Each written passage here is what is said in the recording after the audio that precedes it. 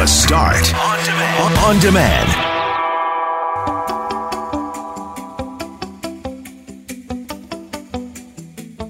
Trust us when we say we know you're sick of COVID and we are sick of it too, especially after the latest developments that saw the World Juniors get scrapped because of COVID. So we had some stuff to discuss on that.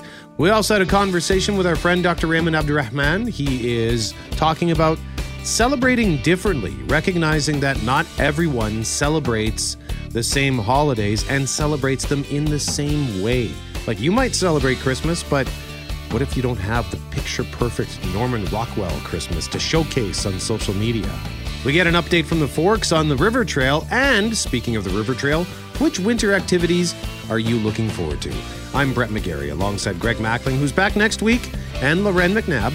We are Mackling, McGarry, and McNabb, and this is the Thursday, December 30th podcast for The Start.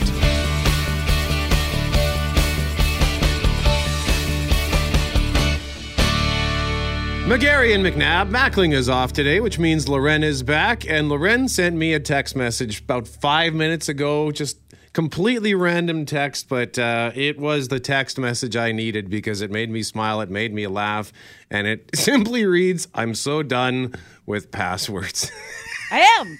I'm also done with this forecast. I know we just entered cold in Manitoba, but I literally just booed you while you were talking.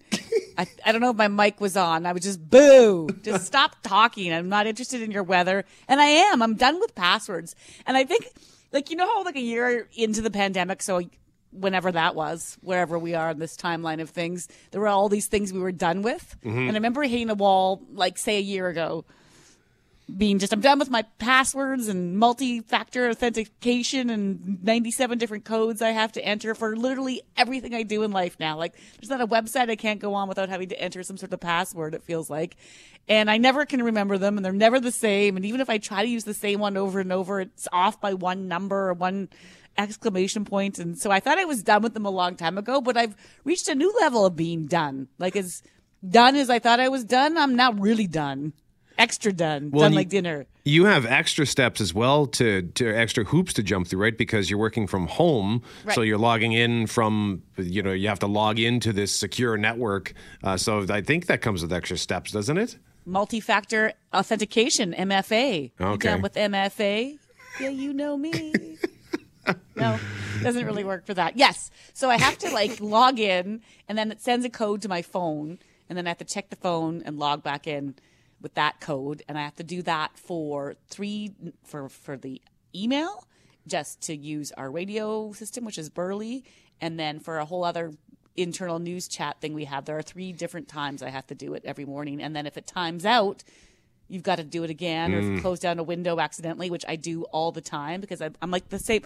I treat my windows that are open the same way I treat water glasses in the house. If I see it, it's going in the dishwasher. And if a window's open, it's closed if I'm not using it. And then I'm like, no, wait. And then the kids come up the stairs. Where's that cup? Same thing. That's actually good practice as far as the windows are concerned, because if you have too many, like, for example, just web browser windows, and I don't know if you prefer the tab system. I prefer to have a different window open for each site. But if you have too many of those open, that can slow down your computer. It can slow everything down. So I'm kind of the same way. I try to keep only as many windows open as I need, and I find usually about halfway through the show I'll click down in the bottom to Google Chrome, and it'll see I've got like 15 windows open. I'm like, okay, I don't need 10 of these, so let's shut this down. Or you forget why you were even looking at something up in the first place. Like, sometimes I'll do some work in late afternoon or early evening just to prep for the next day at work, and then I'll wake up at 4 and come downstairs and be like, what was I? Like I was looking at my dog has itchy ears, and I opened up this tab this morning, and it's like, why does my dog stink, was basically the headline. And I was like, what was I? Oh, right, he's scratching, and I'm trying to figure out why he's scratching. But it makes me laugh because my I have no, what's the word, long-term memory. I don't even know what I was talking about or why I was doing it. You're like the movie Memento. Moving on. Yeah, just got to tattoo everything to yourself so you can remember why you had that window open. But on the subject of the forecast, yes, it's cold. And I laughed yesterday on Twitter. Somebody tweeted out With this extreme cold forecast, I'm thinking about what a lot of Manitobans are thinking about, which is going to head out to ice fish. So today we're actually going to talk about a couple of things that I think a lot of people look forward to in the winter, especially when it gets this cold. For example, at 7:37 for a small town salute, we're going to take a hike. Yes, we're going to get some tips from nature interpreter. Heather Himman goes out regularly to take wildlife photos as well. She's a great nature photographer. And so she's out all the time in all temperatures. In fact, when I was reaching out to her yesterday, she was outside. And so we'd like to get some advice on where to go, where's the best place for hikes that are in and around Winnipeg. And also just if you're like into looking for something, whether it be birds or deer or elk. I had a friend who came across social media friend anyway, came across like what appeared to be 20 or 30 elk the other day when they were out on a walk. Like some Where? cool things. I want to say Cypress River area. Okay. But I might be making that whole community up. So I feel like that's where they're at. Cypress, Southside Cypress or something like that. But it was amazing, and they're trying to get into photography, and their post basically said, you see things, and then you're like, oh my God, there it is, and you're so in awe of what you're seeing that you don't stop to take the picture, which is kind of a good thing, right? That you're just in the moment, but at the same time, you're trying to explain to people how beautiful it was later, and you have no proof of it. And so she might have some photography tips that's in our small town salute at 7:37, and then Brett in our Having Coffee Talking, we want to talk about the things that you do when it's cold. Yeah, that's right. At 6:45, we want to know what winter activities do you look forward to? I know, for example, one of the ones that I look forward to, and it was one of the first things I thought of even a couple of months ago, we actually reached out to them and asked if they had any early forecast on what was going to happen. The River Trail. So at 9 o'clock, we're talking to the Forks about what's coming on that front. But yeah, at 6:45, which winter activities do you look forward to? And you can feel free to weigh in at 204-780-6868. We don't have any prizes this week with which to bribe you for your text messages, but feel free to share them anyway because we always love your stories. And maybe there's nothing. Like maybe you just hate it, and you're just going to hunker down and you want to be left the heck alone, especially post-holidays, because I know that this year, still not quite normal, but it has been a much busier month. And even I'm kind of like a buddy of mine texted me and he's got kids and he said, I'm so done with Christmas. And even I was feeling that. The hockey world continues to feel the spread of the Omicron variant as the remainder of the Men's World Junior Hockey Championship has been canceled. Now, that decision comes after several games were forfeited because of positive cases and mandatory quarantines. 2 games were already canceled Wednesday ahead of the announcement because of cases among teams. Czechia and Russia, and a game featuring the U.S. was forfeited on Tuesday. Canada had won its only 2 games in the tournament, with Jets prospect Cole Perfetti leading the tournament in points. Gabrielle Marchand in for Lisa Dutton on the 6 o'clock news last night on Global Winnipeg with the news that caused my Twitter feed to explode. Loren with disappointed hockey fans as the World Junior Men's Hockey Tournament in Edmonton and Red Deer was scrapped thanks to, what else, COVID-19. Yeah, and obviously there are those really avid fans that are extremely disappointed because they love this tournament. This is a favorite for some people every single year. And then I think there are many casual fans, and I would put myself in this category, Brett, that were also unhappy to hear about this cancellation, if only because the World Juniors is always just a fun thing to get into over the holidays. And even in pre-pandemic times, the NHL takes a couple days off and you're at home with the family and, you don't have a lot on the calendar besides just hanging out together. And so the World Juniors feels, some time and it's fun. And that's in non-pandemic times. And so now here we are with no NHL games in the schedule this week. Not a lot going on. If you're being told to stay home, you're at home and you're like, oh God, now you're taking another thing away. And I think that's part of the disappointment because I get it. This is something that's fun to do, fun to watch. I understand why it's canceled, but I do appreciate the disappointment, which, side note, is how thousands of fans were already feeling earlier this month when they learned the women's under 18 had been canceled for COVID reasons and the World Juniors was still going ahead. And there was tons of disappointment and anger about that. That's a whole other conversation about inequity in sport. But here we are, one less thing to watch and get into. No World Juniors. Global's John Sexsmith has the details from Alberta. Amidst another COVID outbreak, along with a bitter winter cold, The World Junior Hockey Championship was supposed to make Christmas in the Ice District a little more merry and bright, but the sudden cancellation of the tournament feels like a great big lump of coal in our collective hockey socks. It's disappointing. Richard Murray and his friends made a 4-hour drive from the Battlefords. They had tickets for 2 games, only to find out the event was officially over. It's okay, I guess. We're all sick of this COVID right now. The health of everybody associated with the World Juniors was, of course, a concern. The competitive integrity of the tournament was also an issue. Just upsetting for everybody, including the staff, players, coaches, families. John Kirby originally shelled out $2,000 for a 17-game ticket pack, but that all changed when Omicron became an obstacle. COVID has made everything more confusing and complicated. They could have tried the tournament with no fans like last year, but then again, that could upset fans who bought tickets this year. So there's no good answer to anything nowadays. Cancellation speculation had already started when 2 players from the United States tested positive. The defending champs were forced to forfeit a contest versus Switzerland. 2 more games were forfeited, and it seemed the IIHF had no other option. Heartbreaking for all of those kids. I feel really bad for them all. Mark Gooley is the father of Team Canada captain Caden Gooley. He's also a doctor, and until COVID is under control, there might be more disappointments. There's a lot to consider, and these aren't decisions that are made lightly. So, it's I can certainly see where they had to make this choice. John Sexsmith, Global News. There is a possibility they'll run this tournament in the summertime if it can be done. But when it comes to hockey in this country, and look, I know that I make no attempt to hide the fact that I'm not a huge hockey fan. I'm not a huge sports fan. But when it comes to this tournament, I don't know that there is an event anywhere else in the year where you really feel that sort of national pride towards this game. And maybe it's because it's younger players and they're not, they're just playing for their own pride. They're playing for their country, and when you tie that to what you talked about, Loren, the fact that it's kind of a holiday tradition for so many Canadians, this was I can understand why a lot of people were really upset yesterday.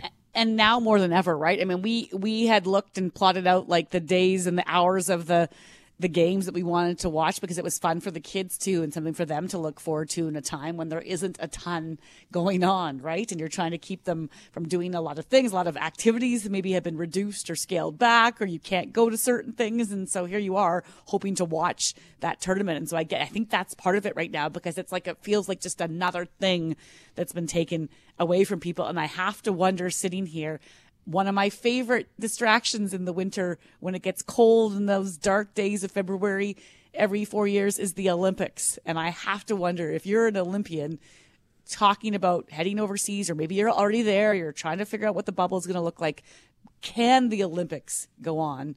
What's next in terms of the other things that might get taken away? So you can read more at cjob.com. You can weigh in at 204-780-6868. And on the subject of those winter activities, which ones are you looking forward to? And by the way, I just need to mention this just to sort of follow up on what we opened our show with.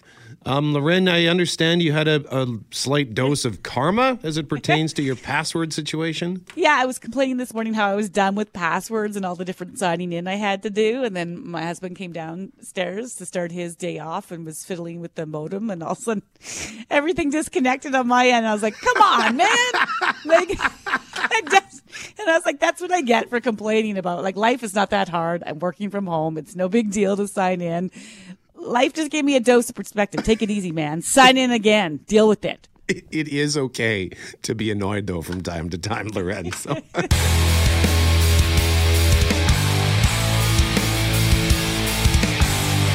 McGarry and McNabb. Mackling is back on Tuesday. Now that winter is here, full steam ahead with this cold snap and the recent snow dump.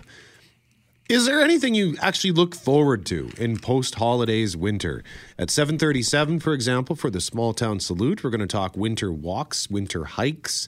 And at 9:05, we'll talk to the Forks about what's happening on New Year's Eve, or maybe what's not happening on New Year's Eve, and as well as get an update on what is happening on the river trail. But maybe it's ice fishing or snowmobiling, tobogganing, hunkering down with a good book and just being left the heck alone. Or maybe you like to catch up on the TV you've been meaning to watch some old favorite movies. I've got a handful I like to watch in January for some reason. Or maybe you just like to stuff your face and worry about the consequences of that in March or April. Join the conversation at 204-780-6868. And Cameron Poitras, working from home first day. Why don't we welcome you first? Yeah, I want to be a winter person, Brett. I really do. I want to be a guy that ice fishes and is like, I love the snow. I love the winter. Bring it on. This is my favorite time. But I don't. I just don't have it in me. I'm just not that person. So, I had the last 5 days off or so. So I was catching up on TV, and I'm pretty much all caught up on stuff that I watch. And so now I'm pretty much screwed, Brett. I don't have anything to do for the rest of the winter. So if you guys have any ideas, let me know. Do you have any old movies you could watch? I got tons of them. They're falling out of my pockets here in streaming services and stuff like that. So maybe I'll just have to look a little harder. Yeah, you watch the extended versions of Lord of the Rings. That'll kill at least a full day. So there's one day. Well, I'm always working through those. Yeah, I'm always working through those. Jeff Braun, what about you? No, I'm the same as Cam. I went ice fishing last year and I liked it, but not so much that it would be like some sort of a regular hobby kind of thing. What I do like on these cold snap days is it gives you the good excuse to just sit on the couch guilt-free and just waste the day watching TV and the movies. In the summertime, when you do that, you feel like a bit of a heel because it's like, it's nice out. I should get out and do something. But during a cold snap like this, is like, nope, not fit for man or beast out there. I'm just gonna surf the couch. Peach tea as well, Braun? Nice peach tea. Oh yeah, a nice warm cup of tea. Do you still have the tea that you like, or have you had to switch to something else? No, I got a shipment of 6 boxes in the mail a few months ago, and then I got 2 more boxes for Christmas. So I'm good for a while. All right, Forte, what about you? I still go on my daily walks. I still go for about an hour every day. Doesn't matter how cold it is. Just get dressed up and go for that, so I enjoy that. But something I'd really like to do is go for a little tobogganing. Yeah. Yeah. Except the problem is I turn to a heat-seeking missile. If I'm going with my friends, one of them are at the bottom. I'm telling you, I don't aim for them. It just happens. I end up taking their legs out, and they go flipping over me. It just happens. Where do you go? Usually it's at Kilcona Park. Oh, okay. They've got the hill there. And what kind of sled? Well, I don't have one right now, but it'd probably be one of those saucers you have no control over. You just jump on, you see where you go. I always wanted a GT racer. I never had one, but I always wanted one. Oh, those are fun. You could hit those off sweet jumps. Yeah. You know what? I thought I was wondering if my dad was maybe thinking he escaped not having me bring this up, but I wanted a GT snow racer so bad, and I asked Santa for one, but I was told my parents talked to Santa and said they thought it would be too dangerous because they didn't trust that I was competent enough to use it. So they got me something else that I ended up hurting myself on anyway. So, well, you can at least steer with the GT racer. You can't steer with a crazy magic carpet, whatever you want to call them. You can't steer with the saucer. Loren, what about you? It's so funny you brought up the GT because we went tobogganing with the kids last week, and this other kid shows up at the hill that I don't know, and he's got a GT racer. I right away was like, GT racer, eh? Nice. And he just looks at me like, is that even its name still? Like, I don't know. But I was so pumped. I'm a 40-year-old woman, like, sick ride, friend. Can I borrow that? That's all I was thinking, how exciting it was, because we couldn't get them in our house either. But I'm so glad Jeff saved us with an outdoor activity while the rest of us are like talking about food and watching movies. I want to get into snowshoeing because we have them. We were given them as a gift a few years ago, but I just don't get it. Well, you could have used that a couple of days ago. That was so terrible. much work. It just feels like a lot of work. Like I'm going to put on these shoes and then go Yeah. into spaces that I don't want to go and then try to walk through them. And like, I don't really get it, but I'd like to. There's nothing there at the end of it. It's not like you're going searching for treasure or something, No. right? You just end up back at home where you started anyway. So what's the point? I'm going to do a loop. Like, I just don't get it. And it's like cross country skiing. Every time I see someone do it, I think I should get into that. That looks good. And then I think, but you can go downhill skiing and have less work involved in it. But I love this time of year going for a skate, an outdoor skate anywhere. It's why I am excited to talk to the Forks, because I want to know when that trail is going to be up, because I think that's one of the coolest things to do in Manitoba. And I love the sound. Something about the blades on a river trail and the outdoors and the wind just sounds so much better than being on the rink. Yeah, no, I love the river trail. I enjoyed it so much last year. It was great for mental wellness because, there wasn't much we could do. So it was nice to get outside. And in the deep cold, we tend to get more sunshine, right? So it was good to get all that vitamin D. So I like the river walks. I should probably try to actually go somewhere and go for a hike. But in the meantime, I'll likely just keep my walking inside the city. But there are a couple of movies I look forward to, and I don't know why when this became a thing, but every January I watch, and they're both winter-specific movies. One is The Grey, starring Liam Neeson, and I actually posted a picture of yesterday on Instagram because I had the frozen eyelashes, so I posted a close-up of that, and Corey commented saying, this should either be a promotional poster for the theatrical release of The Grey Part 2, The Wolfening. Well done. I like that, Corey. So The Grey, that's a great movie and beautiful winter scenery. If you don't actually want to get outside to enjoy winter scenery, try that or The Revenant with Leonardo DiCaprio, because who doesn't like watching a man get attacked by a bear? That movie always reminds me, I had a friend say, was it too violent? Like, what was it like? I was like, no, you're fine. Watch it. She comes into work the next day. Are you kidding me? What is the matter with you? It was like a 97-minute bear attack scene. And I'm like, no, right, well, at the beginning. And then,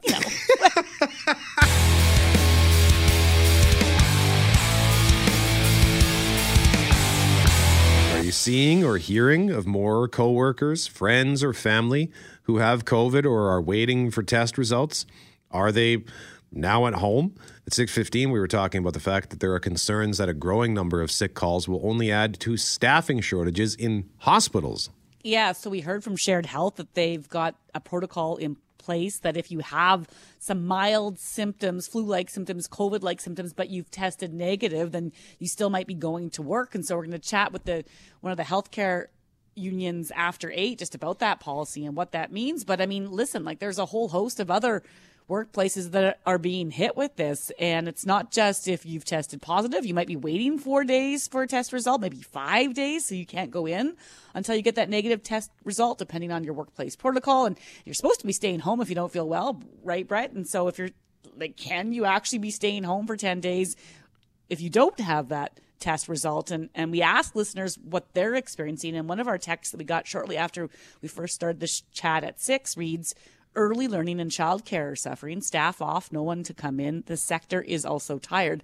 And I think burnout's going to be another part of the thing too, that you might just be like, yeah, I'll stay home for 10 days then because I need it.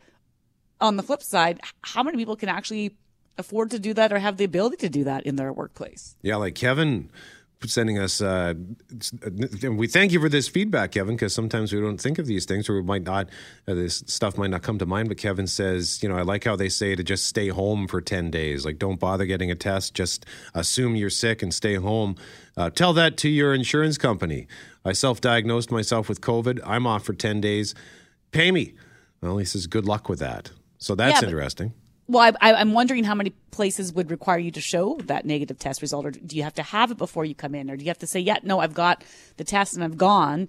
And I understand what they're saying, that the testing is so overwhelmed right now that if you have these symptoms, if you've got the sore throat and a fever and sniffles and all the rest, that you should just stay home.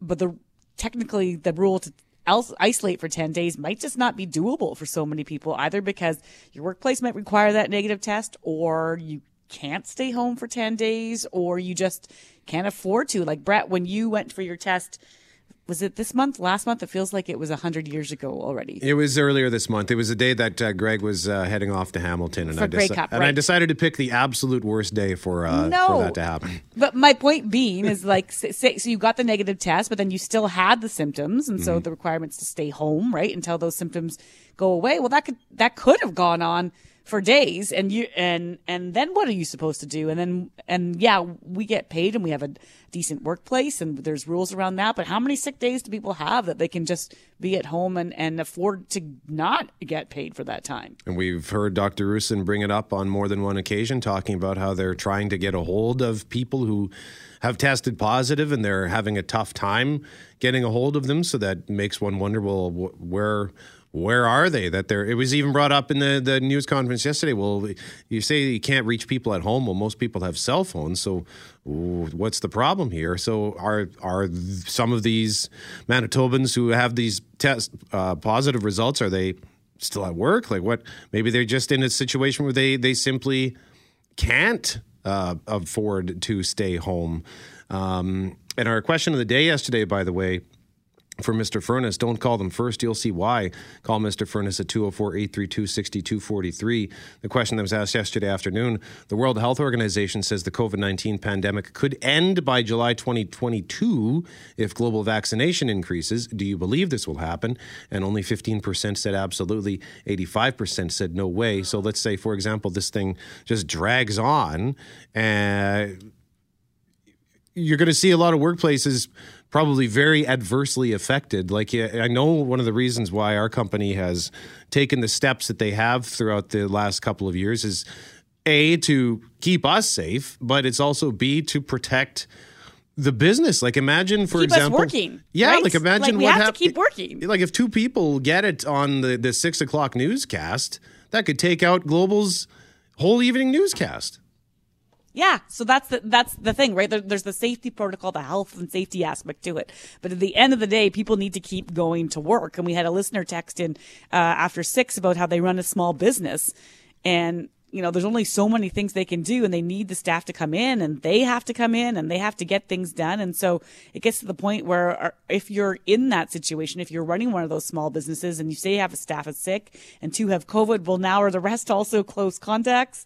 And then do they have to stay home and isolate? And what's the protocol around that? And will we see that change? Because if the test positivity is 25%, and then you have to identify the close contacts and let people know. And if you're unvaccinated, you know, your odds of being told to stay home go up again. I mean, it gets to be really problematic for so many sectors. And I had reached out to a couple different unions yesterday, Brett, you know, the union representing grocery store staff, and we're hoping to bring them on because that has to be a big issue in terms of just how you keep functioning in some of those businesses and keep people going, and just in any industry. If you have a few people out, more people are going to be impacted. How does that work for you, and how do you sustain that?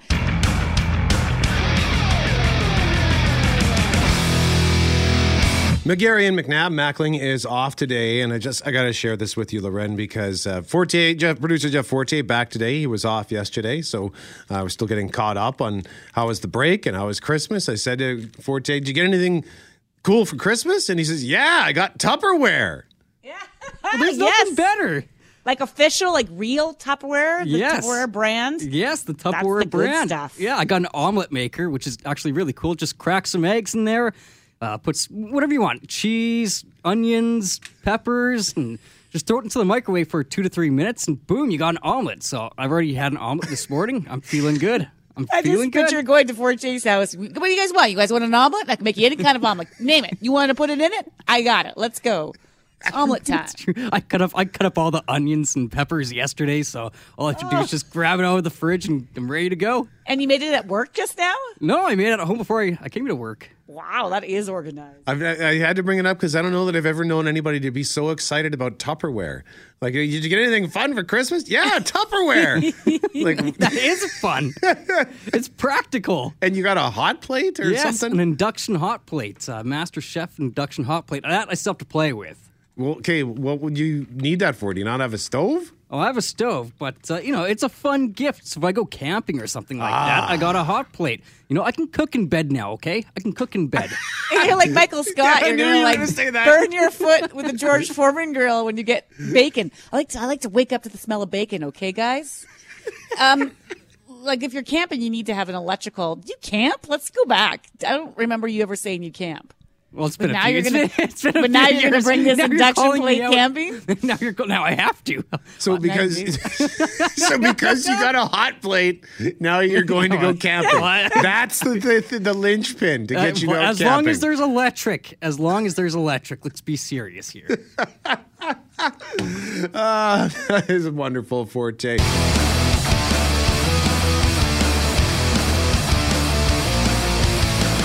Small town salute. And right now, this morning, we've been talking about winter activities that we enjoy. Mr. Fortier says he still goes for his walk every day. We talked to Bob Irving yesterday. He had already been for his daily morning walk, and I walk home from work every day, partly because I enjoy it. And sometimes then I'll go for another extended walk. I like to walk to the park in the neighborhood, Munson Park, and I there's this spot down by the river that still has a couple of open spots on the water. So if you can get close enough, you can hear the water just sort of gently running underneath the ice. So it's fun. I enjoy the winter walks. I think I enjoy the winter walks in spite of the fact that it's cold and in spite of the fact that my eyelashes and eyebrows freeze up and my beard. I think I enjoy the winter walks more, Loren, than any other time of year. Well, they're kind of invigorating, and you see different things, and you get that crunch of the snow. And there's some of us who might walk for exercise, or maybe it's clearing your head. And sometimes the walks have more purpose. And so if you want to see something or connect with nature or even look for wildlife, our next guest has a few places that should pique your curiosity. Heather Heineman is a naturalist and interpretive planner and joins us now. Good morning, Heather. Good morning. So let's just start with your favorite spot. Do you have a go-to? Like if you're looking to get out but don't have a lot of time, where do you hit the road, so to speak, with your foot to pavement? Honestly, my feet hit the ice when I don't have a lot of time. I'm in St. Boniface, so I head for the Seine River and actually walk up and down the river as much as I can. One of my buddies actually likes to walk up the Seine as well. Do you see lots of wildlife? Yeah, you feel there's a fair amount of deer along the river. The river runs through mostly a little bit of forest, and so you get quite a bit of deer and different kinds of birds. I've gone there specifically to look for different woodpeckers and other birds. Waxwings and stuff tend to congregate along the river.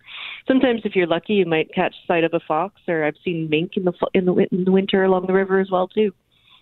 So what gets you out? Is it, we talked briefly about just sometimes it's purpose. It's your mode of transportation, walking, but sometimes it's exercise. Sometimes it is connecting with nature. And what gets you going? Because I know you like to take, you're a photographer as well, Heather. And so what makes you hit the trails? All of the above, honestly. It's my main form of exercise, and so I'm out usually every day if I can. But yeah, also if I've got the time, I take the camera with me and just a chance to be out and be away from people for a little while and just enjoy some of the quiet of sort of natural rhythms is what gets me going. And so I enjoy it regardless of the temperature. Wanted to run this past you. One of our listeners pointing something out that I probably never would have thought of. Not because I'm an inconsiderate lout, but I think it's important to be or to think about these things. I think, and this person says outdoor activities. I love cross-country skiing and hiking, but not on the same trail. Please do not walk on ski trails. Footprints and dog prints make a mess of the ski tracks. Thanks. So in your adventures, is this something you encounter? Absolutely. Yeah, that's something I think about all the time whenever I go for a walk. I'm not a huge skier. I'm a bit of a clumsy cross-country skier, but I'm very, very conscious of which trails have been groomed for cross-country skis. Actually, some of my favorite summer trails have been converted into cross-country ski trails, so I don't use them at all in the winter if I'm going to be doing it on foot, because it is a lot of work to groom those trails, and it can be really frustrating if you're out skiing to run into tracks that have been all mucked up by people on snowshoes or people walking that have wrecked it all for everybody who was out skiing.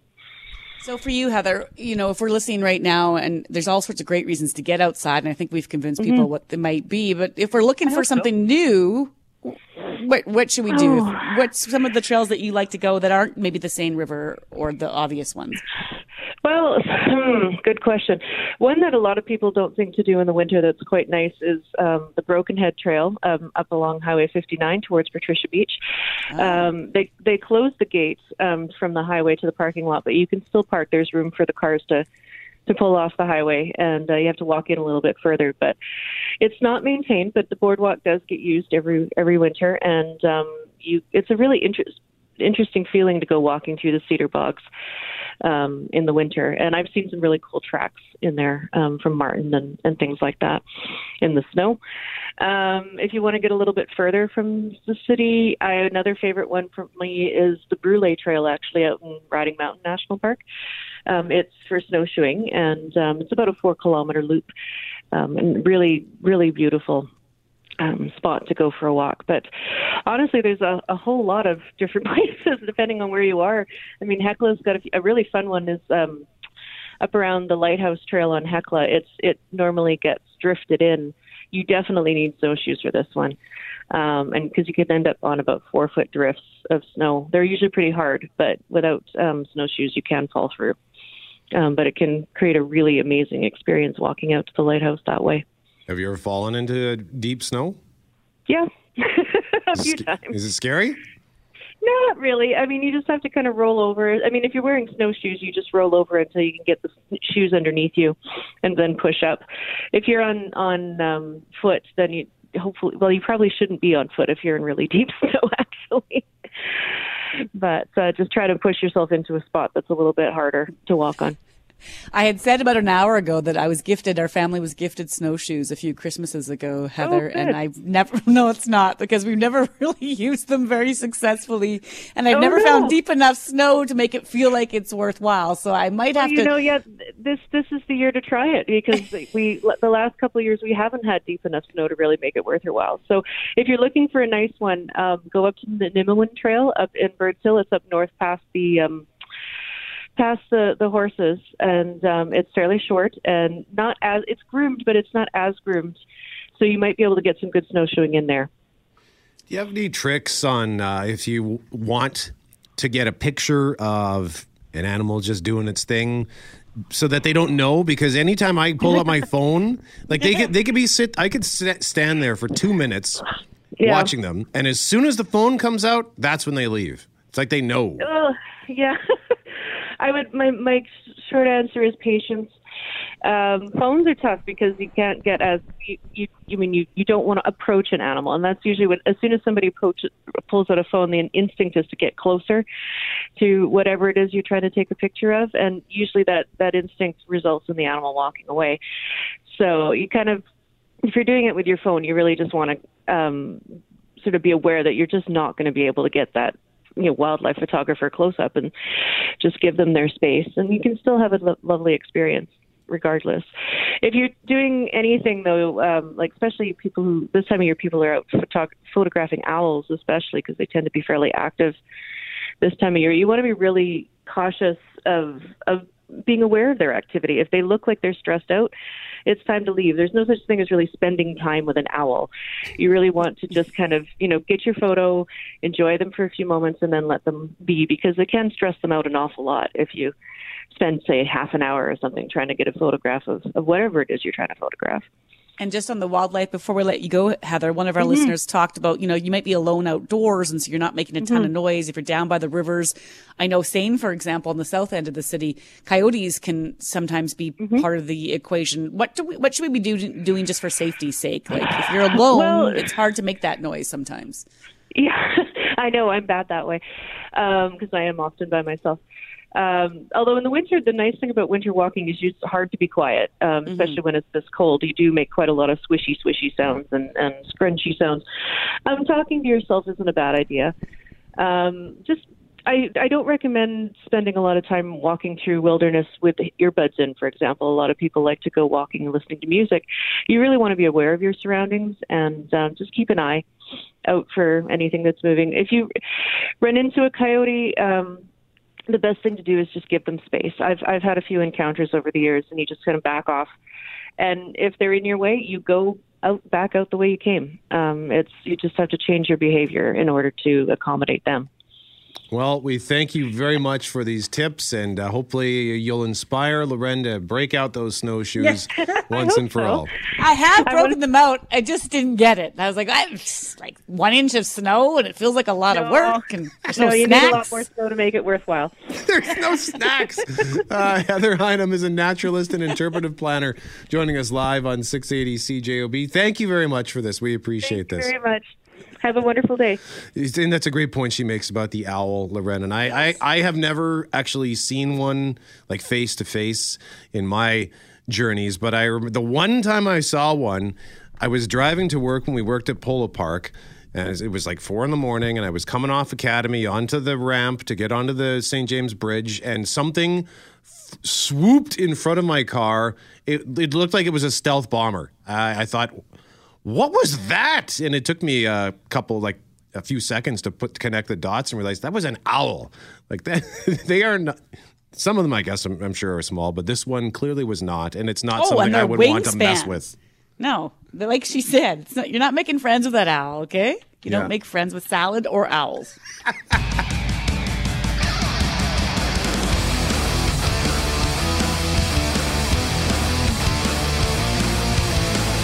A growing number of Manitobans testing positive for COVID. There are a growing number of sick calls being made right across this province. Yeah, so if you've tested positive for COVID, you have to stay home and isolate, as we know. If you have symptoms but are waiting for test results, you have to stay home and wait until those results are in and the symptoms are gone. If you're healthy and have COVID-like symptoms, Dr. Rusin has said you might want to save that wait time for the test and just stay home and isolate. And if you're a close contact, depending on where you sit and your vaccination status and the advice of health officials, you might have to stay home and isolate. And if you add that all up, that's potentially a lot of people calling in sick, which could lead to all sorts of shortages in different workplaces, including our hospital system. Debbie Wassenaw is the president for CUPE Local 204, which represents 14,000 healthcare workers from more than 50 different facilities in this province, and is our guest this morning. How's it going, Debbie? Good. How are you? I'm okay. The question I wanted to ask first is what you're hearing from your members in terms of sick calls and the number of colleagues that might be calling in sick these days.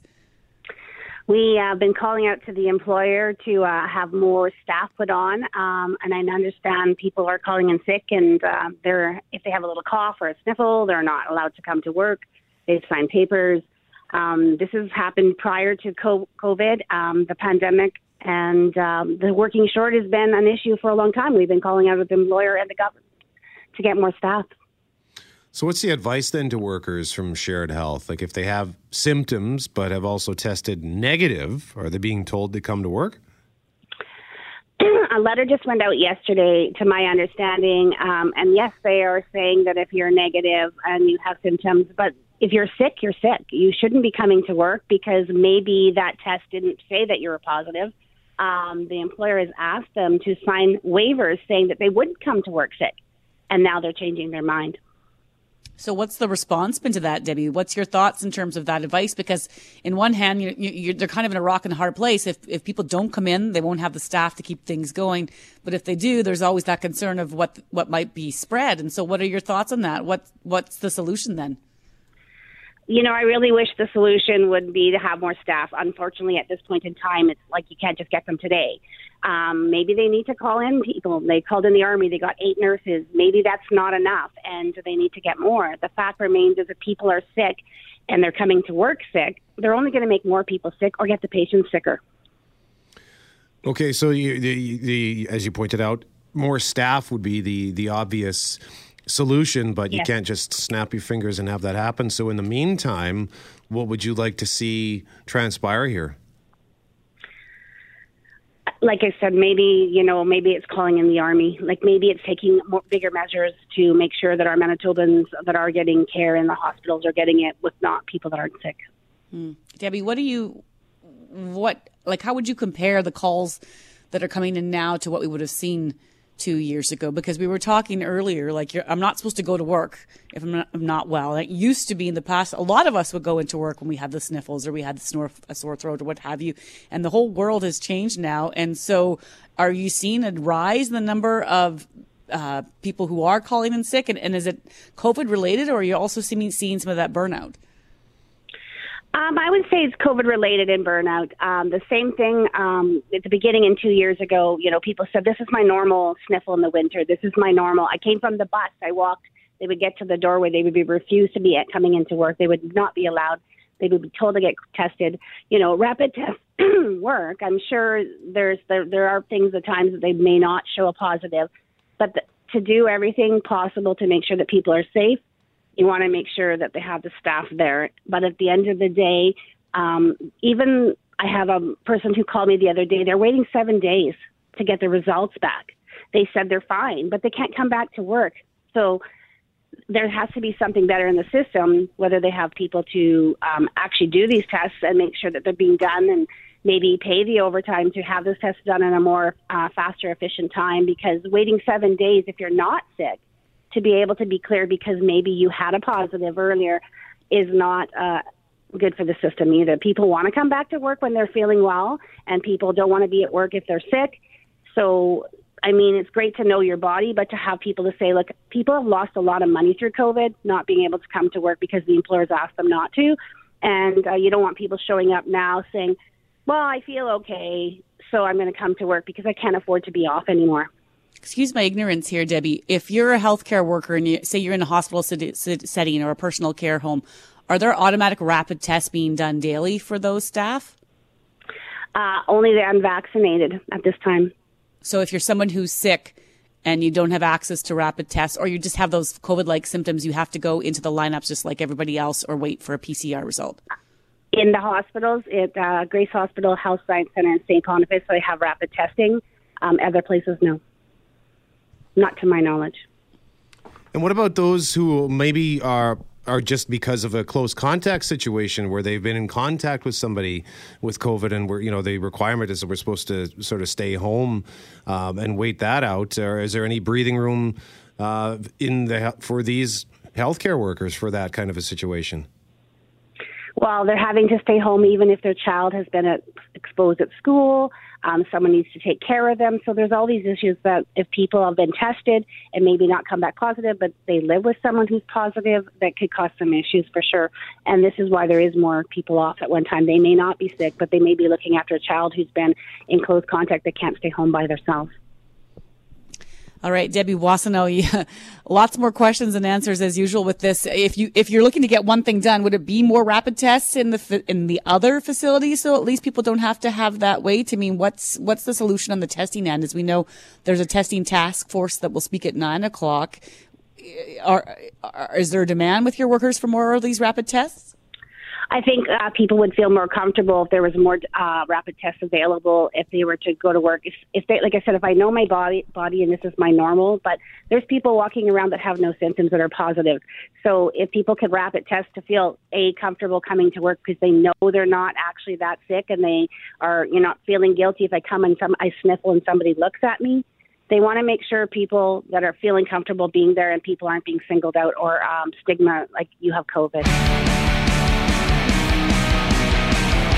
I want to have a follow-up chat and expand on something that we discussed last week as it pertains to traditions for those who don't maybe celebrate our common traditions. Like we learned last Friday, Christmas Eve, from producer Sky, who was in for Jeff Fortier. Well, she's Jewish, and we knew that, but she revealed in rather amusing fashion, as Sky is wont to do. She's such a wonderful storyteller. But she revealed to us that many Jewish people order Chinese food for Christmas, to the point where you got to place your order days, if not weeks ahead of time. I didn't know that. Did you know that, Loren?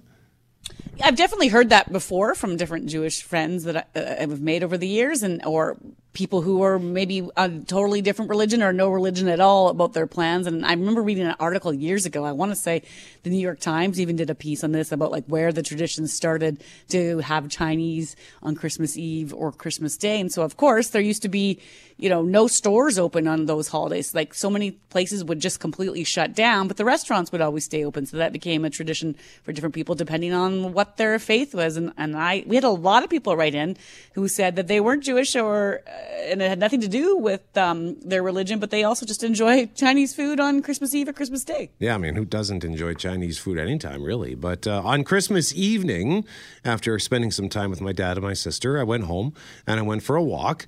And some of the restaurants on Osborne in the Village were just packed. Spicy Grill, that's an East Indian and Hakka restaurant, It was packed.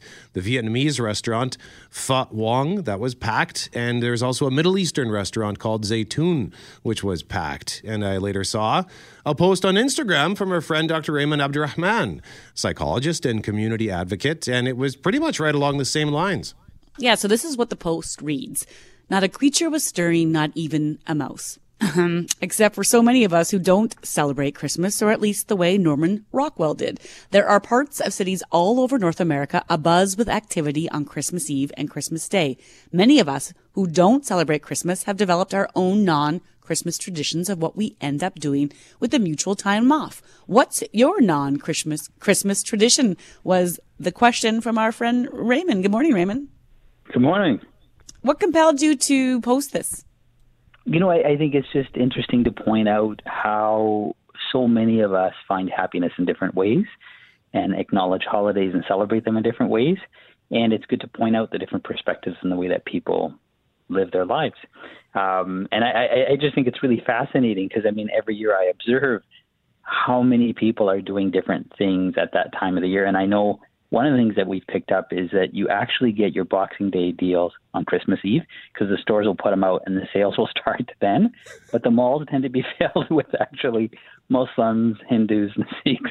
And it's a good time to go shopping, actually. It's very quiet. So this isn't about shaming people, though, for celebrating Christmas or other common holidays, right? Oh, no, not at all. I think people need to celebrate as many ways as they can, but that's exactly it. Is that if we set a standard of only one way to do something, then we create an artificial standard by which we think everybody needs to live by. And I'm not just talking about just Christmas, but even those who do acknowledge and celebrate Christmas. That's why I mentioned Norman Rockwell.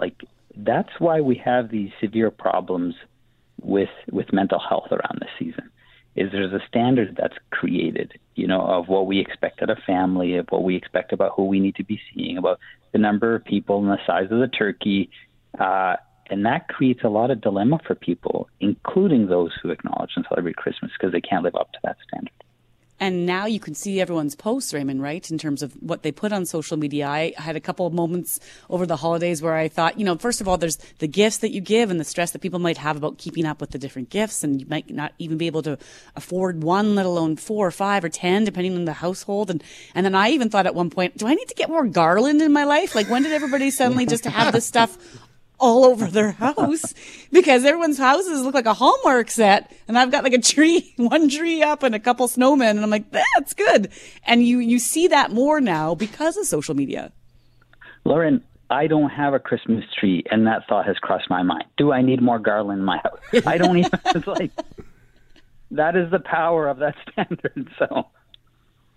Yeah, well, and just to sort of dovetail on the social media thing, when I was scrolling through, whether it was Facebook or Instagram on Christmas Eve, it was just post after post, all these wonderful family pictures or pictures of couples celebrating, and I'm sitting there alone, having just gone for a walk alone. And I'm not saying that because, woe is me. I quite like being single, but at this time of year, I sometimes wonder, am I a failure because here I am sitting alone on Christmas? Well, that's exactly it. This artificial standard, and I said to you, Brett, we had a conversation, said there's more than one way to be happy. And it's important that we acknowledge and celebrate those different ways of being happy, including being alone as well, too. A lot of the people that responded to that post were people who actually celebrate Christmas and have had their own non-Christmas traditions because they don't do what is shown that most people would do, and it can make people feel very isolated. What's your advice then, Raymond, for those who are feeling that way? Because I think pre-pandemic, post-pandemic, like many people might have spent different holidays alone over the past year, depending on whatever holiday you are celebrating, because they had gathering restrictions or different rules. But let's face it, before the pandemic and after, there will be many moments where people are alone and will need to find ways to be happy wherever or however they are. What's some tips for them? Well, it's hard to fight a monster. And I say that, and I'm not referring to Christmas as the monster, but this ideology that we all have to celebrate in the same way. And so we need to be able to do this together. Having, the advice to individual people saying, don't worry about it, you're not alone, doesn't work. But I think we need to be able to post more about how we celebrate in a happy fashion, how we spend our time in a happy fashion, and be very proud to do that. And the more we do that together, and the more that's acknowledged together, in the media and other places, the more that becomes normalized. And that's where we start to improve, how we look at different celebrations and how different people live their lives. Well, and a lot of people choose humor, for example. Like I don't know this person. I think this is just something I saw on social media. But there is a woman who is single, lives alone, and every year she would send out these humorous Christmas cards. I think there was a picture of her at the family dinner table, but each person seated around the table was her. She just did some Photoshop work, and some of the pictures were her passed out on the table, and others were she's throwing things across. But the whole point was, look, I'm single, I'm alone, I love it, and I'm going to give you a Christmas card, and you're going to enjoy my own brand of the traditional Christmas greeting.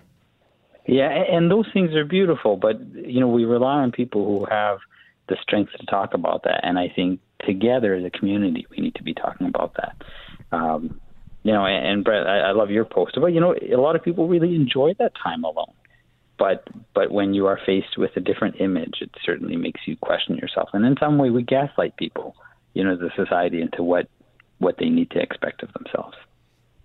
I think this all ties in with your Celebrate Everything campaign. And you've been talking about this for years with your Winnipeg Love initiative and the idea that we need to look and be more diverse in how we celebrate all sorts of things. So how do we spread the celebration around so that we're not feeling this way this time of year or maybe other times of year where this happens again? Well, I do think we need to celebrate more holidays as a society. I think Christmas becomes, when we put all the weight of our celebratory kind of traditions in one time of the year, not only are we isolating people, but it makes it hard for most people, right? It's an unrealistic standard. But if we allow ourselves to celebrate more things over the course of the year, and, that's a healthy way to live our lives. People are talking now about the 4-day work week, about taking more breaks. I mean, this is one way to do that, is to acknowledge the holidays of different cultural communities, but also anybody for that matter, and to make sure that we take time aside to talk about those, to post about those, and I would say eventually to give time off for those kinds of things, because that's where we need to move.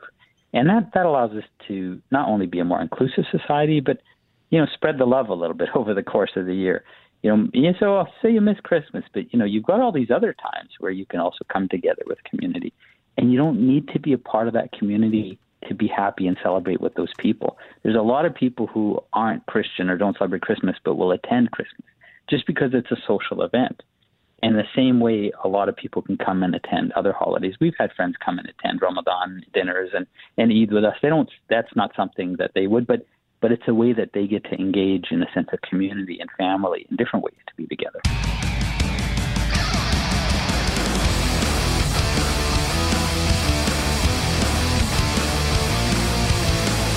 If you are just tuning in, we just had a conversation with our friend Dr. Rehman Abdulrehman. He is a psychologist and community advocate, and one of the things he advocates is to celebrate everything and to recognize that not everybody celebrates the same way, even those who might celebrate the same occasion. And sometimes there can be added pressure, this extra pressure to like, I got to celebrate so hard this year or because I want to get the best social media post or whatever it is.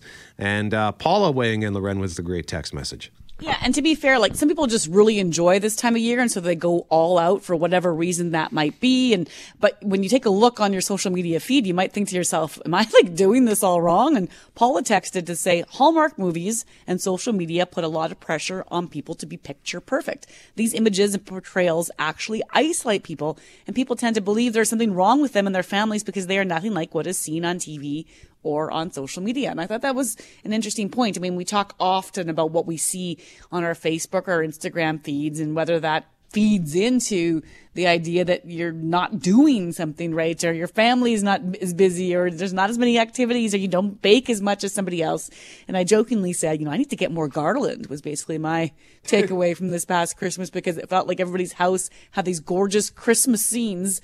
And mine isn't like that. And so I think that is part of it. It might make you feel like you're supposed to do something when maybe you just aren't interested in doing it that way at all. Yeah, and they say, to be just so we're being clear, we don't want to we hope no one interprets this as to say you shouldn't celebrate these holidays. Celebrate them and celebrate them as hard as you want. Like Loren says, if you want to go all out, go all out. And it does add pressure, and sometimes it can feel like this sort of almost like this powder keg of stress. It's like, okay, I got to go to dinner at this place, and now I got to go to dinner at that place, and inevitably, I always found that by the time January 1st rolled around, all I wanted to do was sleep, and that was just me, like having to go to a couple of family dinners here and there. So for the people like my mom who would put her absolute heart and soul into Christmas, she worked super hard to make sure that we had a great Christmas. But there were times, especially when I was a kid and I was a brat,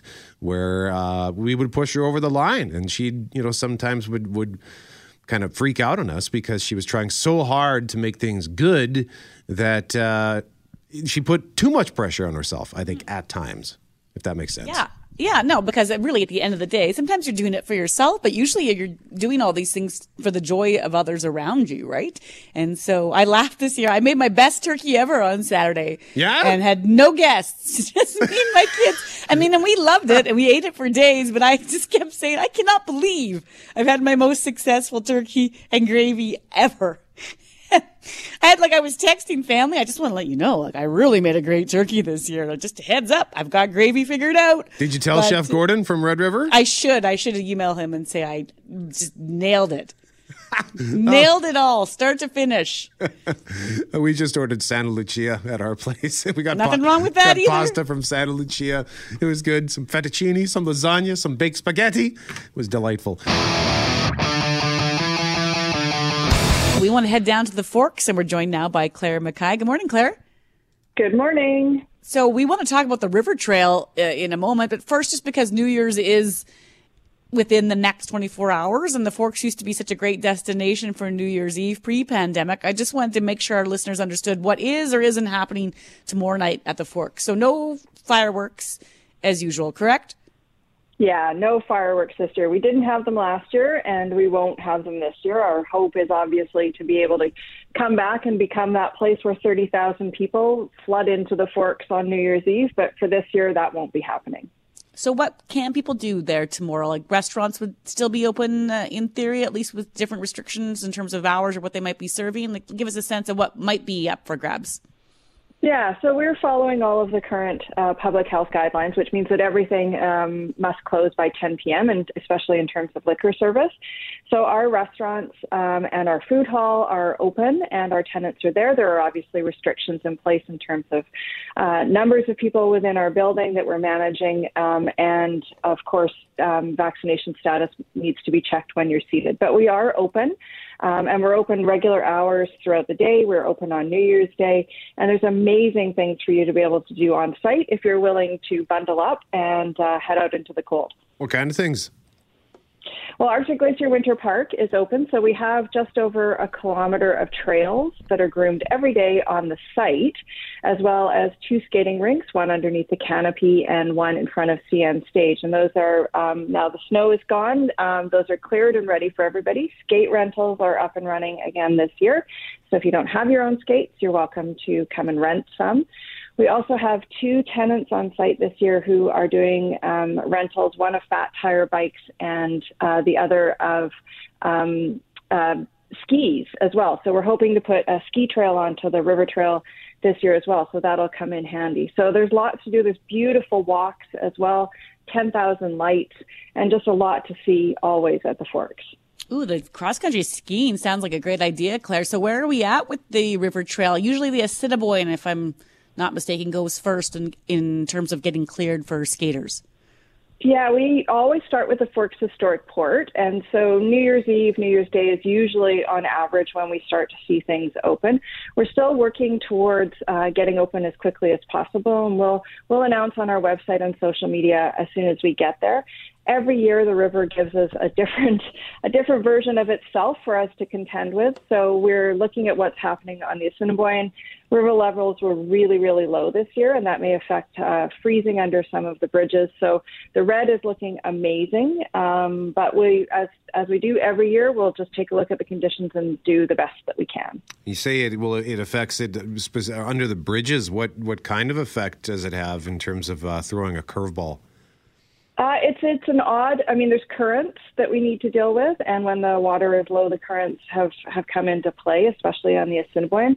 You'll notice that we've never been able to go to the Exchange District with the trail, and that's because Esplanade, the bridge, it's a weird thing with heat, and it won't freeze properly underneath there because of the heat that comes from the bridge itself. So the ice won't freeze. So we aren't able to go that way, which is something we've always wanted to do.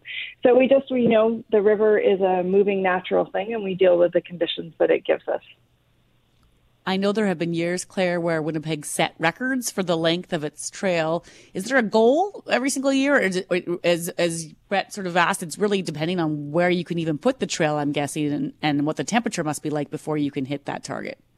Yeah, so we have a special permit, and we are responsible for testing ice thicknesses and ensuring that it's safe for people to go onto the trail. So we manage it every single year with respect to access, with respect to thickness. We go as far as we can. Obviously, some years we could probably go forever, and those years it's because of budget that we can't go much further. We only want to do what we can, safely maintain as well. The expectation that the trail be cleared requires a big crew. Often they're out at 2:00 in the morning clearing so that people have beautiful paths to skate first thing in the morning or to use as their morning commute. So there's a bunch of different factors that go into it. We always try and give as much as we possibly can. Whose job is it to keep that trail groomed up and running? You mentioned a sizable crew. Yeah, we have a seasonal crew that comes in every year, and they're pretty much experts now at maintaining the trail. They're a hardy group, especially those who are out at 2:00 in the morning. And so we have a contract, and we go out for RFP every couple of years on that. So how many people does it take to keep things up and running? If you're adding the ski trails to this year too, do you have to add more staff, Claire?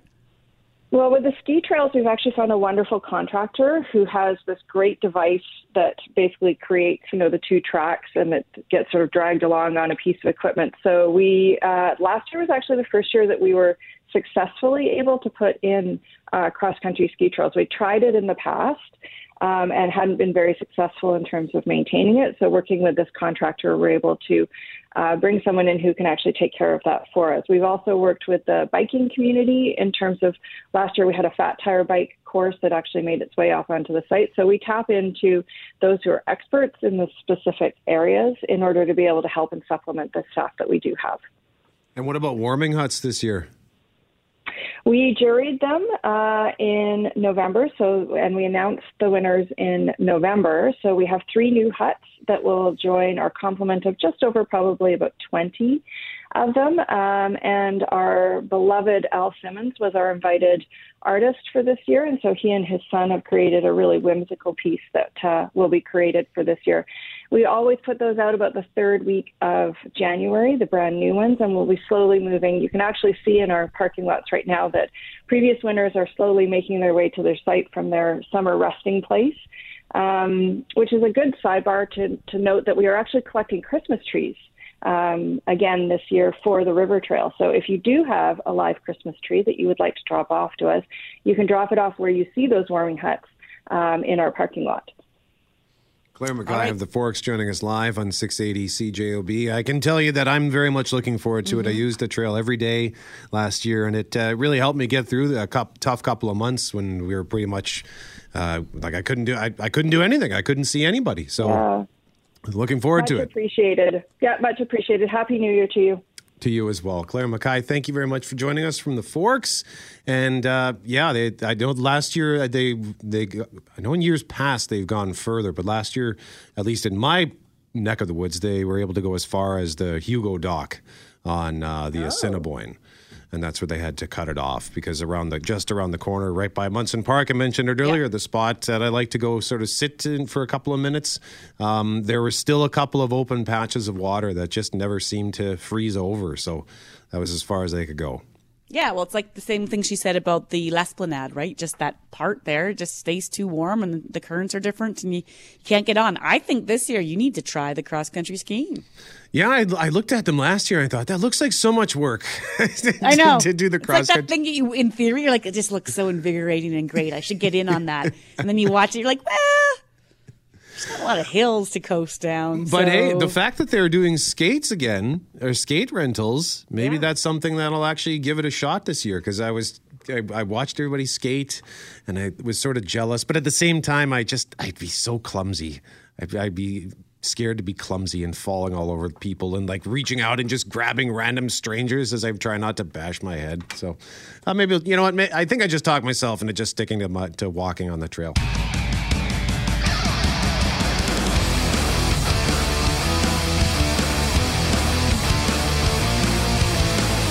We want to share some texts. We got some feedback on a variety of things this morning. Ren, I think one of them was testing. You had flagged a couple of things that piqued your interest. Well, I just wanted to address this because there was a news conference about an hour ago with the Central Services Minister, about 40 minutes ago at 9 o'clock, and the head of the testing task force. And so some people were wondering if there might be more announcements or changes coming to the way we're doing things or the recommendation or a better rollout of the rapid test. And it was basically just him answering some questions. And there's all sorts of questions about not just the lag time to get that test, but the lag time to get the results. And a lot of people are looking for those results because, yes, they're worried about their health and they don't want to be spreading it, but they also might want to know maybe I just have a cold and it's negative and therefore I can go back to work, right? And so it's important for people to get those results in as soon as possible. And one of our listeners texted to say they went for a COVID test at the King Edward site and the lineup was kilometers long. This was a few days ago, so this listener left. They went early the next morning, and the lineup was just about as long, so they left again. But the appointment that they can set through the system is for January 1st, which is Saturday. So, they could have waited in that line 2 days ago, or now they're not getting that test until January 1st. And then you might have 4 or 5 or 6 days for the results. We had a listener text to say they had their test December 23rd.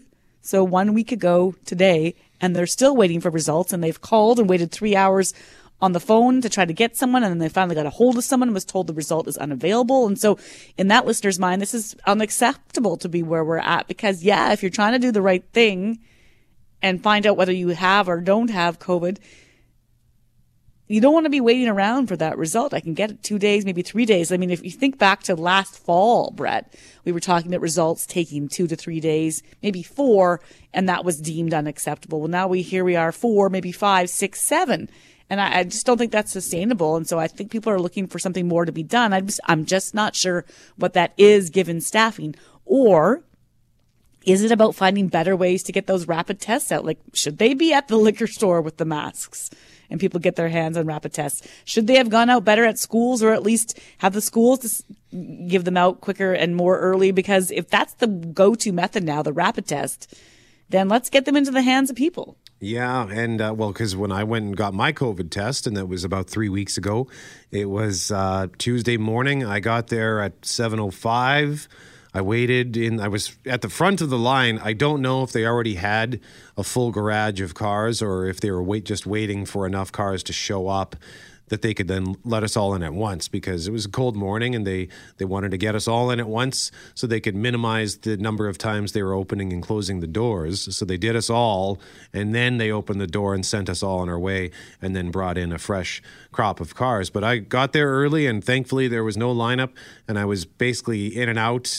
I think I was out the door by 7:45, so I did not have to deal with nearly as long as what people are waiting for now. And I got my test result in under 24 hours. It came in at 3:06 a.m. is when the text message came. And I woke up the next morning and was all groggy. It was funny because I was having these dreams about what might the test result be. I even dreamt that I got a phone call that I'd tested positive. So I woke up super groggy and looked, and of course, the first thing I did was check the test, and I read it again and triple read it, and it said negative. So I was happy about that. But another thing, too, is even if you get a negative test, at least it says you're required to remain isolated until you're 24 hours symptom-free. So even if you get a negative test, depending on what kind of illness you are dealing with, you're technically still not supposed to go anywhere. Yeah, and that's in part because you might have received a negative test, but still it just didn't catch the virus in that early stage, right? Depending on where it was at in its incubation or in its growth. And so, I don't know, all these numbers and facts are being thrown at us, and I feel like it should have become clearer by now in terms of what we're supposed to do and the best action. And every single day, something changes where I feel like the water gets muddied again. Like, go for the test, don't go for the test. Go for the test, take the rapid test, go home. But if the rapid test is positive, we'd like you to maybe consider coming back to get the PCR test. But there's going to be a lineup there. It's going to take several days, so we'll send you home again with a rapid test. Like, I just don't know. It's so confusing. And this is where we're at. Like, if you consider that 3 weeks ago, Brett, your results were back in less than 24 hours. And now we have these days-long wait because more and more people are getting tested. It's incredible. And Ontario just announced minutes ago that they've set another single-day high record. Yesterday, they had 10,436 cases. Today, Ontario is reporting 13,000 new COVID cases. So that means basically their test positivity rate there is at 30%. That's 1 in 3, almost 1 in 3 people testing positive there. And so now 1 in 3 people who are being tested are testing positive. And so that's a whole host of people home and then all their close contacts. So the numbers are just going to keep going up. And I think the waits will too, unless more capacity is added, more people, more staffing. And do we have the ability to do that? And of course, the primary number we all are keeping our eye on is what's happening at the hospitals, because we're still waiting to find out how severe of an impact is Omicron going to have. Clearly, this thing is ripping through the population across everywhere, but we don't know how severe of an impact it's going to have. So even if, as our cases are ballooning through the roof, the hospital situation, I know they had a couple extra cases in the ICU, so that's got to be a stressful situation, hoping that it doesn't get worse. John texting to say, my son waited in line 8 hours on Wednesday. He was told it would be after January 3rd for results. He needed to be tested because his work had several cases and he can't return until he has results, and he loses his pay until then. That's frustrating. Right. So I think it's really easy. And I mean, kudos to his son to go and get that done, first of all, and to be forthright with his workplace, because that's a very frustrating process. But then to throw in the loss of income, it's really easy for me to sit here and say I could do that and then work from home while waiting for the result, Brett. Like, I mean, that's a position of privilege that I'm sitting in that so many people do not have. So losing pay for almost a week, if not longer, if that person doesn't get the results, is just, that's not sustainable either. And again, I appreciate the goal here is to keep people out of hospital, and therefore if you're positive, you need to stay home and you need to isolate and all the rest, because we don't know yet what the impact might be on the more severe outcomes. But we gotta find a way to ramp this up. The testing has to be better. And the question of the day at cjob.com for Mr. Furnace. Don't call them first. You'll see why. Call Mr. Furnace at 204-832-6243. If you need to stay home and self-isolate for 10 days, does your workplace require a COVID test result? And at cjob.com, so far we've got 57% who say, good question, not sure what the policy is. 25% say yes. 18% say no. And on Twitter, it's a bit of a closer race. We've got 35% who say yes. So yes, the workplace does require the result. 33% say no, and 33% say yikes, I'm not sure. So you can cast your vote either at cjob.com or on Twitter at 680CJOB. And just before we check in with KK in a moment here, we were talking about winter activities, and cross-country skiing came up in our conversation with the Forks because they're excited to continue with the cross-country ski trails that they had on the river trail. And somebody weighing in on that, Loren? Yeah, with just a straight up cross-country skiing sucks. And it just made me laugh because I know so many people who really love it. But it's one of those things I always look at, much like the snowshoeing, and I think, it'd be nice to get out in that fresh air and then what, be exhausted? Like, that's what I feel like the end result is there. I know. Be more active. I get it.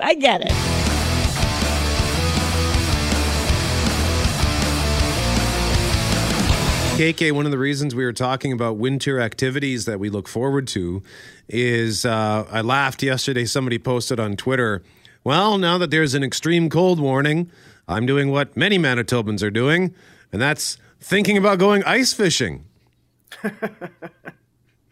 Yeah, but even I have my limits. Yeah? Brett, when it comes to ice fishing.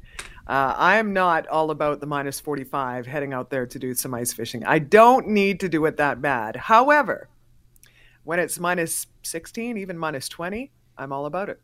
All about it, and looking forward to doing some of that next week, I think. I should try it. Where are you going to go?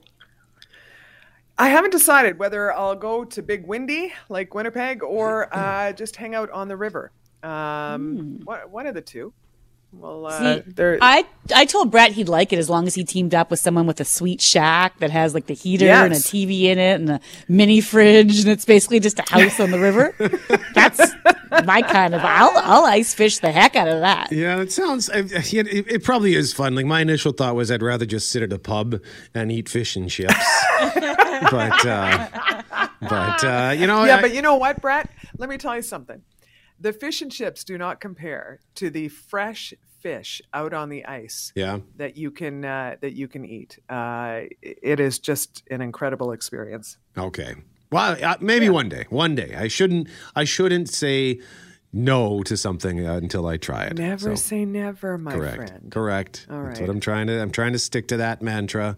And sometimes I just need a little reminder. So.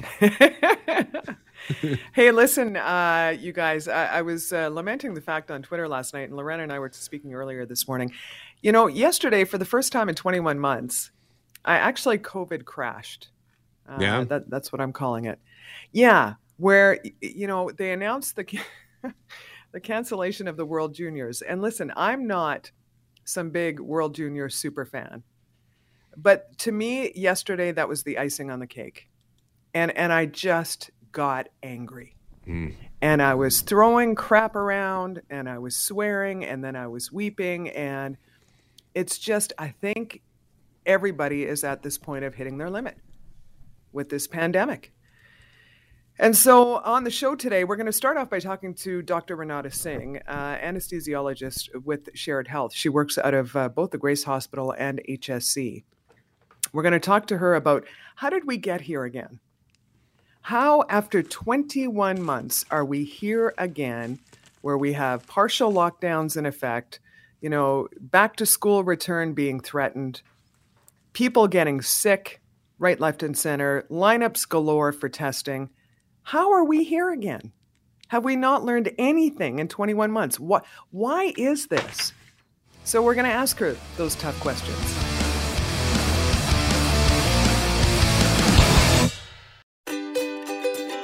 Hey, thanks for listening to the Start Podcast. We are available on Apple Podcast, Google Podcast, wherever you find your favorite podcasts. Subscribe now and never miss an episode. And if you like what you hear, rate the show, tell us what you think. And hey, even tell a friend about the podcast. Be sure to follow us on Twitter and Instagram. Greg is at GMACWPG, that's GMACK WPG. I am at Brett McGarry, BRETTMEGARRY. And Loren on Twitter is at McNabb on Global, and on Instagram at McNabb on CJOB. Talk soon.